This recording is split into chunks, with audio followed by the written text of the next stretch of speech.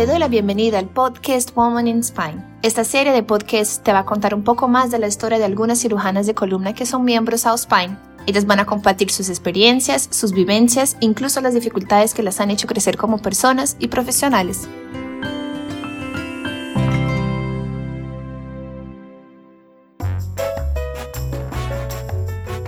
Monserrat Pavón, de Ecuador, la primera de 4 hermanos, de padre traumatólogo, se graduó médico por la Universidad Central del Ecuador, realizó un fellow de cirugía vertebral de Montevideo, Uruguay, luego varias pasantías de la especialidad. Actualmente trabaja en el Hospital Vozandes de Quito como cirujana de columna. Silvia Flores, de Guatemala, médica y cirujana egresada de la Universidad de San Carlos de Guatemala, con maestría en Traumatología y Ortopedia realizada del Instituto Guatemalteco de Seguridad Social en conjunto con la Universidad de San Carlos de Guatemala. Trabajó tanto en el Instituto Guatemalteco de Seguridad Social como en Salud Publica por 2 años y actualmente es fellow en el Instituto Nacional de Traumatología y Ortopedia en Rio de Janeiro, Brasil. Buenas noches, estamos aquí reunidos con la doctora Monserrat Pavón de Ecuador. Estamos haciendo una pequeña entrevista con ella sobre su experiencia como cirujana de columna. Pues yo estoy empezando el fellow, entonces agradezco todos los consejos que me pueda dar. Hola Silvia, para mí realmente un gusto y un placer pues conocer a una colega joven que quiere seguir por los caminos de la cirugía vertebral. Es una especialidad muy bonita.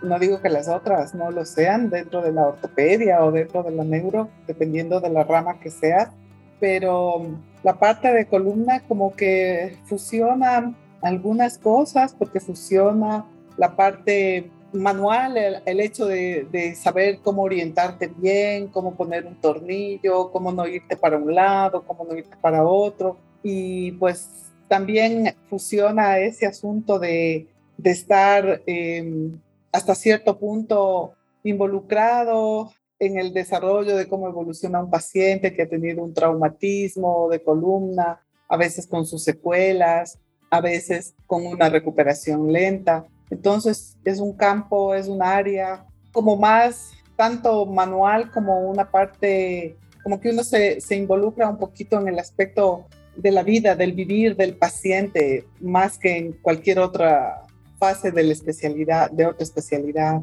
Como que nos toca mezclar un poquito entre psicología, psiquiatría, medicina interna y un poco de todo con nuestros pacientes.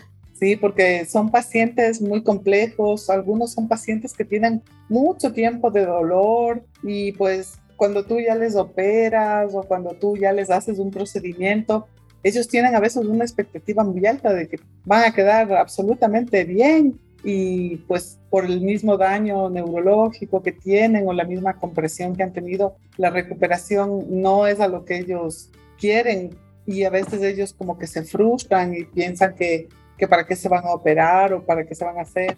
Ellos quieren, como se dice comúnmente, estar 100% y a veces eso no lo puedes lograr. Es un poco complejo en esa parte. Sí, creo que esa es una parte un poco difícil que el paciente a veces nos comprenda que cuando ya hay un daño neurológico establecido, llegar al 100% no es el objetivo.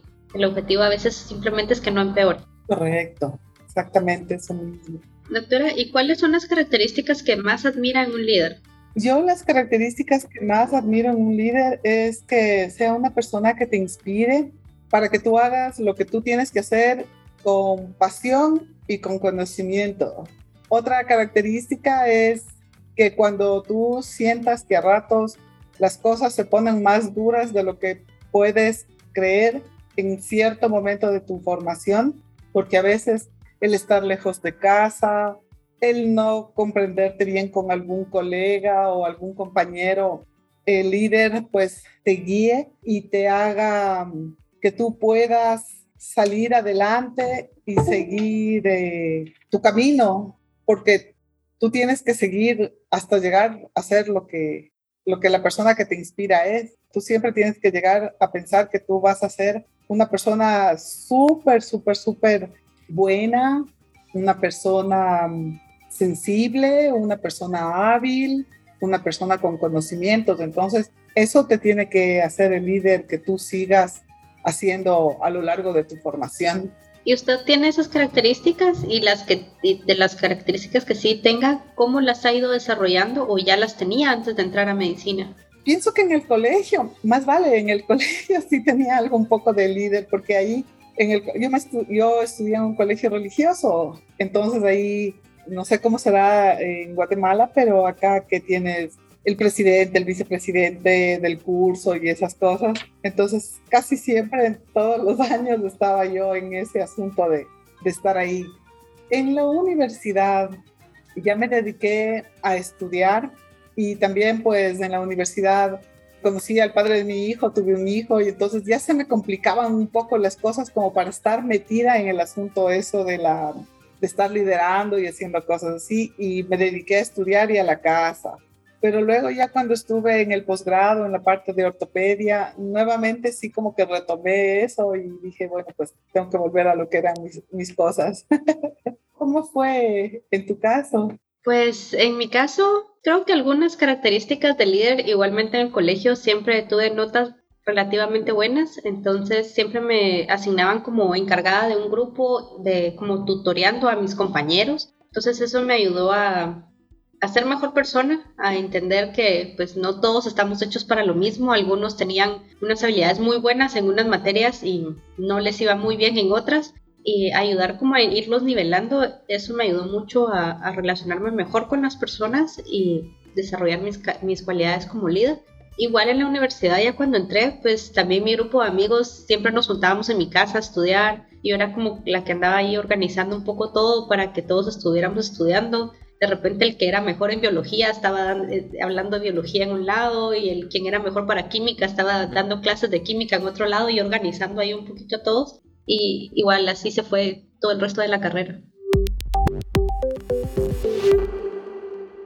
¿Hubo algún experto en columna que le haya inspirado en su carrera así bastante, y por qué? Sabrás que sí, han habido algunas personas que me inspiraron en el camino de la columna. El primero fue mi padre, porque él también era ortopedista y él era uno de los primeros que hacía columna aquí en el país.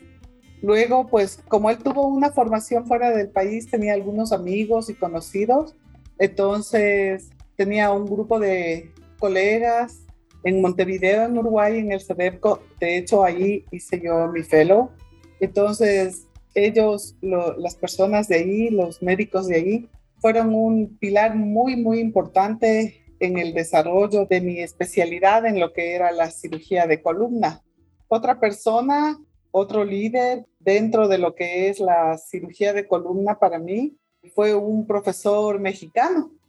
Entonces, él muy bueno, muy agradable, una persona totalmente abierta a enseñar, abierta a compartir todos sus conocimientos, guiaron mi camino. Yo tuve, ya te digo, varias personas que sí me guiaron, y unas aportaban unas cosas, otras aportaban más cosas, otros aportaban sentimientos, otros aportaban un montón de habilidades que uno nunca hubiese pensado que puedes encontrar, mejor dicho. Se me hizo muy agradable el aprendizaje de la cirugía vertebral con estas personas. Yo espero que tú también encuentres. ¿Has encontrado algún líder que te oriente y te guíe en el camino de la columna? Sí, bastante. Cuando estaba en quinto año de medicina, nosotros tenemos la oportunidad de hacer una rotación electiva de 2 meses. Entonces yo decidí hacer cirugía de columna en el Hospital General de Accidentes, que es el Instituto de Seguro Social en Guatemala. Estuve ahí 2 meses. El jefe del servicio era una gran persona, era jefe de servicio, sigue siendo una gran persona. Con el tiempo nos hicimos muy buenos amigos. Él tenía como su grupo de electivos, nos llamaba a todos, y nos trataba a todos como que fuéramos sus hijos. Aún lo sigue haciendo, a pesar de que ya ahora cada quien estamos como más dispersos. Entonces él siempre estuvo ahí como, si esto le gusta, tiene que seguir. Incluso todavía antes de venirme a comenzar mi fellow, él estaba súper emocionado cuando le conté que efectivamente iba a empezar el fellow y todo, porque él siempre estuvo ahí a la par mía apoyándome. Fue como mi papá en el área de medicina. Entonces es una gran persona y ahí sí le agradezco a él un montón. No digamos muchos otros profesores que tuve en el camino, que quiera que no, la parte bonita de medicina es que uno aprende un poco de cada quien. Entonces uno al final se va quedando con lo que a uno más le gusta. De repente veo que alguien hace una técnica de una forma y eso le gusta a uno más o uno se siente más cómodo y ahí va uno agarrando un poquito de cada cosa. Entonces creo que muchos de mis profesores también contribuyeron a un montón, pero probablemente él sea el principal de todos. Qué lindo, Sí, me alegro. sí, fue muy bonito. ¿Cuál fue el mayor desafío que usted tuvo dentro de su generación para convertirse en cirujana de columna? Porque pues no hay muchas mujeres cirujanas de columna, no sé cuántas hayan en su país. Bueno, en mi generación, pues prácticamente yo podría decir que fui la única en el tiempo en el que yo estuve estudiando y haciendo el fellow. Ahora sí hay más doctoras que han salido y se han formado en el campo de la cirugía vertebral, pero igual seguimos siendo pocas las mujeres. De hecho, mismo en el campo de la traumatología somos pocas. Cada vez un poquito más, pero comparados con el universo de varones siempre somos menos. El mayor desafío que te podría decir, y te va a sonar raro, es que pese a que tenía un papá médico, era a la vez una guía, pero también era un desafío, porque, entre comillas, yo no le podía hacer quedar mal a él. Y a veces le dejan unos zapatos grandes que llenar a uno y eso también lo hace más complicado. Correcto. Sí, entonces yo decía, chuzas, ya me metí a esto, ahora tengo que salir adelante, no puedo fallar, no puedo echarme para atrás. Ese era uno de los mayores desafíos. El otro desafío que tuve fue sacrificar un poco la parte de ser mamá, porque yo tenía que pues formarme por ese mismo desafío de estar, como tú dices, en zapatos un poco grandes. A ratos le dejaba a mi hijo más tiempo de lo que hubiese querido dejarlo, pero poniendo en una balanza, pienso que pude equilibrar las dos cosas. Tengo un hijo muy bueno, es profesional, de hecho lo pudimos educar, lo pude educar bien. A mí también sí me ha ido bien, no me he quedado en alguna cosa que yo hubiese querido hacer, porque todo lo que me he propuesto hacer dentro de lo que es la preparación para ser cirujana de columna lo pude realizar. ¿Y la parte de la maternidad fue muy complicado? ¿Fue durante sus estudios de pregrado? Claro, yo fui mamá muy jovencita. Yo le tuve a mi hijo en el pregrado, en la escuela de medicina, en segundo año.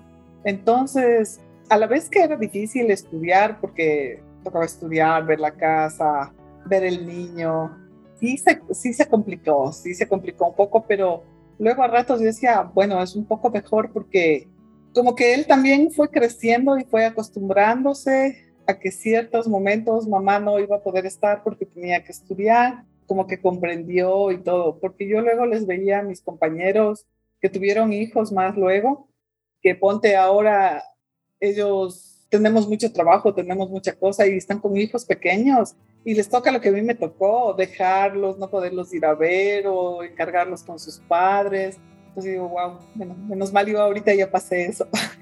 Sí, son etapas que quieran que no, creo que todos los que estamos en el ámbito de medicina nos toca pasar, sea tarde o temprano. A veces es un poco mejor, he escuchado pasarlo antes.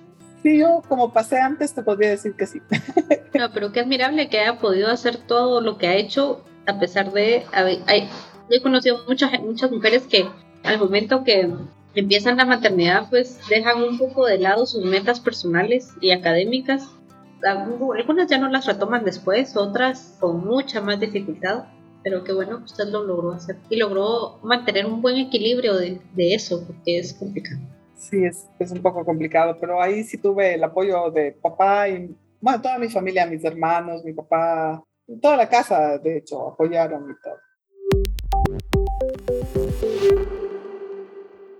¿Cuáles fueron sus pasos a seguir, digamos, para llegar a ser cirujana de columna?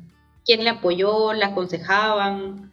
Bueno, yo cuando acabé el pregrado, y una vez que acabé el pregrado, no se abrió enseguida la especialidad de traumatología, entonces empecé una residencia general en el hospital y ahí te hacen rotar y pasé por emergencia, por cirugía vascular, por cirugía plástica. Y yo pasaba y decía, wow, eso está bonito, esto también me está gustando. Y luego entré a la residencia mismo en traumatología y dije, chuta, estoy entre vascular y trauma, ¿qué mismo? Y traumato, para colmo, había aquí en el Ecuador, pero cirugía vascular no. Entonces en esa época mi hijo sí estaba más pequeñito y decía irme, dejarle 3, 4 años, no, eso sí no. Entonces me decidí, entré por traumatología, me apoyaron toda la familia para que entre, siga traumatología. Luego de lo que hice traumatología, nos pusimos en contacto con la gente de Uruguay, con la gente del CEDEPCO, donde hice yo mi fellow. Ahí entré a estar con el grupo de ellos. Al principio, para ellos también era un poco diferente, porque yo fui la primera fellow mujer que ellos tuvieron. Habían tenido muchos fellow varones. Entonces, cuando me vieron llegar, creo que dijeron, chuzas, viene una amiga de los jefes, una hija de una amiga de los jefes, ¿cómo será? ¿Cómo le irá? Pero bueno, poco a poco fui demostrándoles que sí podía y que por eso estaba con ellos ahí. Sí, creo que al principio cuando uno llega así de primas a primeras de mujer, se le queda viendo a uno así como, es una mujer en columna. Sí, me imagino que a ti te debe haber pasado lo mismo. ¿Cuántas compañeras mujeres tienes ahí en el fellow? Ninguna. Todos los especialistas son hombres, todos mis compañeros fellows son hombres. Soy la única mujer del equipo también. Claro. Sí, ellos me embromaban y me decían, ¿qué hace una mujer aquí? Yo les decía, aprendiendo lo que ustedes me van a enseñar y me tienen que enseñar bien. Exacto, no solo eso, y encima que vengo de tan lejos, porque Guatemala está muy lejos, te quedan como, ¿por qué vienes hasta acá? Y bueno, aquí tengo mucho que aprender. ¿Y tú cómo fueron tus pasos? ¿Cómo te iniciaste en la cirugía de columna? Pues a mí siempre me gustó medicina. Mi hermano, que es 2 años más grande que yo, él tiene parálisis cerebral espástica y siempre me gustó la parte musculoesquelética y la parte neurológica debido a todo lo que hemos pasado con él. Cuando estaba como en 5º año de medicina, pues no me decidía muy bien qué quería hacer con el futuro. Siempre me llamaba la atención ortopedia, pero aún no había rotado por ortopedia. Y en un congreso un doctor dio unas charlas muy buenas sobre imágenes de rayos X, algo súper sencillo porque era un congreso para estudiantes de medicina. Entonces era una charla así muy básica y él la dio de una forma que la entendí también y dijo que era cirujano de columna. Y dije, qué especialidad tan interesante. Mezclo la parte de ortopedia con la parte neurológica que me gusta y también atienden niños, que es otra de las cosas que siempre me ha gustado también, ¿verdad? Tenemos chance en 5º año de medicina en Guate de hacer 2 meses cualquier rotación que querramos en donde querramos, puede ser dentro o fuera del país, y escogí ir a hacer cirugía de columna al Instituto de Seguridad Social en Guatemala. Cuando llegué al hospital, pues sorpresa, el que dio la charla era el jefe del servicio y pues me encantó. Realmente la rotación con él los 2 meses aprendí muchísimo y ahí fue donde dije, bueno, esto es lo mío. De aquí sigue ortopedia y después me voy a columna. Entonces, efectivamente hice después la residencia ahí en el Inseguro Social y me dediqué a trabajar un par de años antes de poder tener la opción de venir con lo de la pandemia y todo, que se nos complicó a todos un poco la situación, ¿verdad? Y Silvia, ¿cuál fue el mayor desafío para ti al iniciar el fellow? Creo que estar lejos de casa. Creo que ese ha sido un desafío un poco grande. La diferencia de horario a veces hace un poco complicado porque pues, acá son 3 horas más que en mi país, entonces a veces hablar con mi familia, ellos están súper despiertos y yo estoy aquí que ya no puedo más con mi vida, del cansancio, de todo lo que ya hice en el día.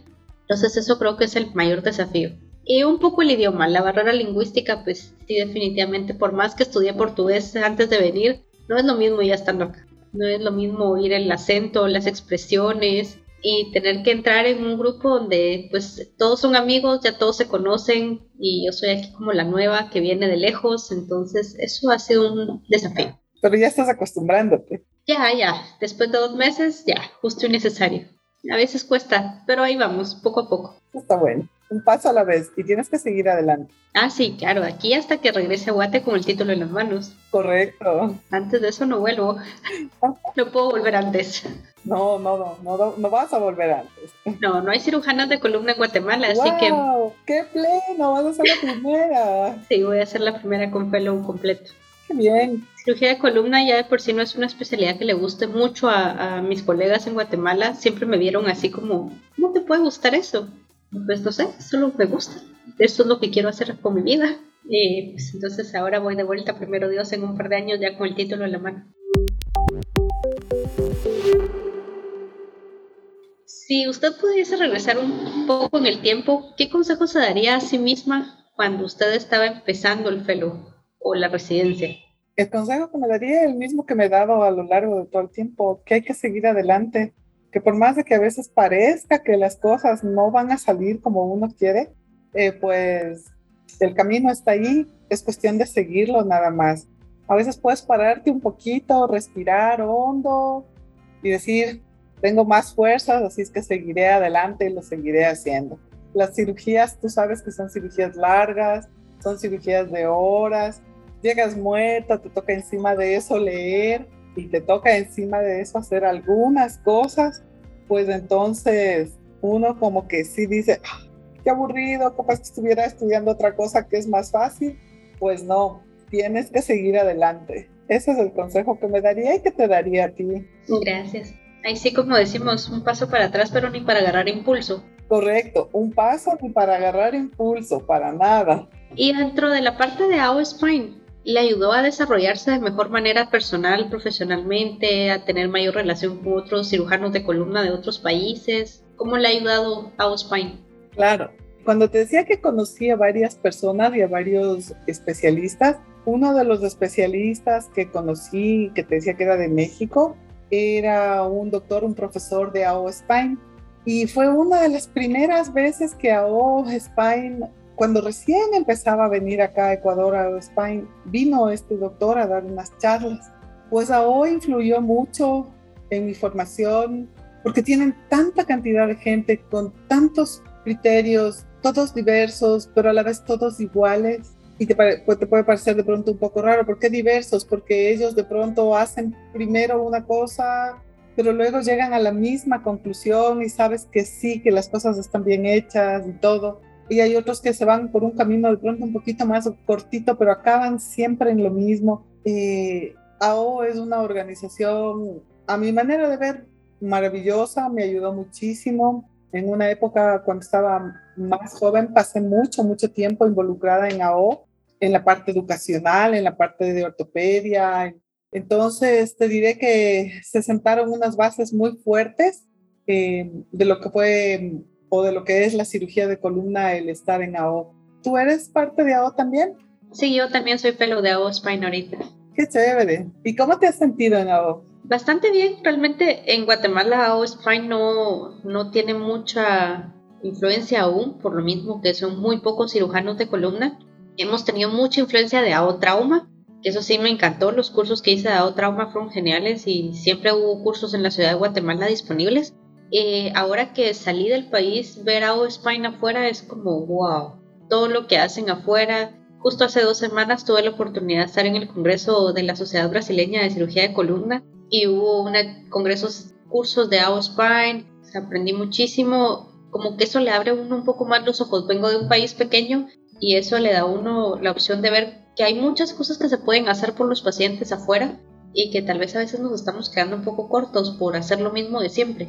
Creo que esa ventaja de AO Spine que nos da como el empujoncito para hacer algo más, buscar algo más. Sí, AO te enseña que todos tenemos alas y que esas alas no es cuestión solo de abrirlas nomás y que podemos llegar súper alto porque ellos hacen unas cosas maravillosas que dicen, no podría yo hacerlo o no se me ocurriría. Pero luego el rato que tú ves, lo puedes hacer y lo haces.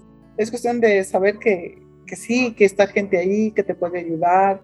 Cuando ponte en la página de AO mismo, tienes la facilidad de entrar, poner tus casos, preguntar. Siempre hay alguien que te va a responder, siempre hay alguien que te va a guiar y te va a ayudar. Es muy bueno. Sí, al final es como que fuera una gran familia. Ahí sí, regada por todo el mundo, pero cualquiera siempre puede ayudar. Sí, es verdad eso. Es bien bonito. Bueno, doctora Monserrat, fue un placer haberla conocido el día de hoy. Muchas gracias por sus consejos, el apoyo que quiera que no, que sea de lejos, siempre se siente. Y esperamos encontrarnos de nuevo en alguna actividad y principalmente pues algún día conocernos en persona. Sí, igualmente un gusto, un agradecimiento a ti, Silvia, poder conocer una persona más joven, llena de tantos anhelos, llena de vida, llena de tantas ilusiones y que sé que te va a ir súper bien. Desearte los mejores éxitos en tu fellow y pues en el inicio de tu carrera profesional también. Seguiremos en contacto. Gracias, doctora. Mucho gusto. Una buena noche. Chao. Te esperamos en nuestro próximo episodio del podcast Woman in Spine.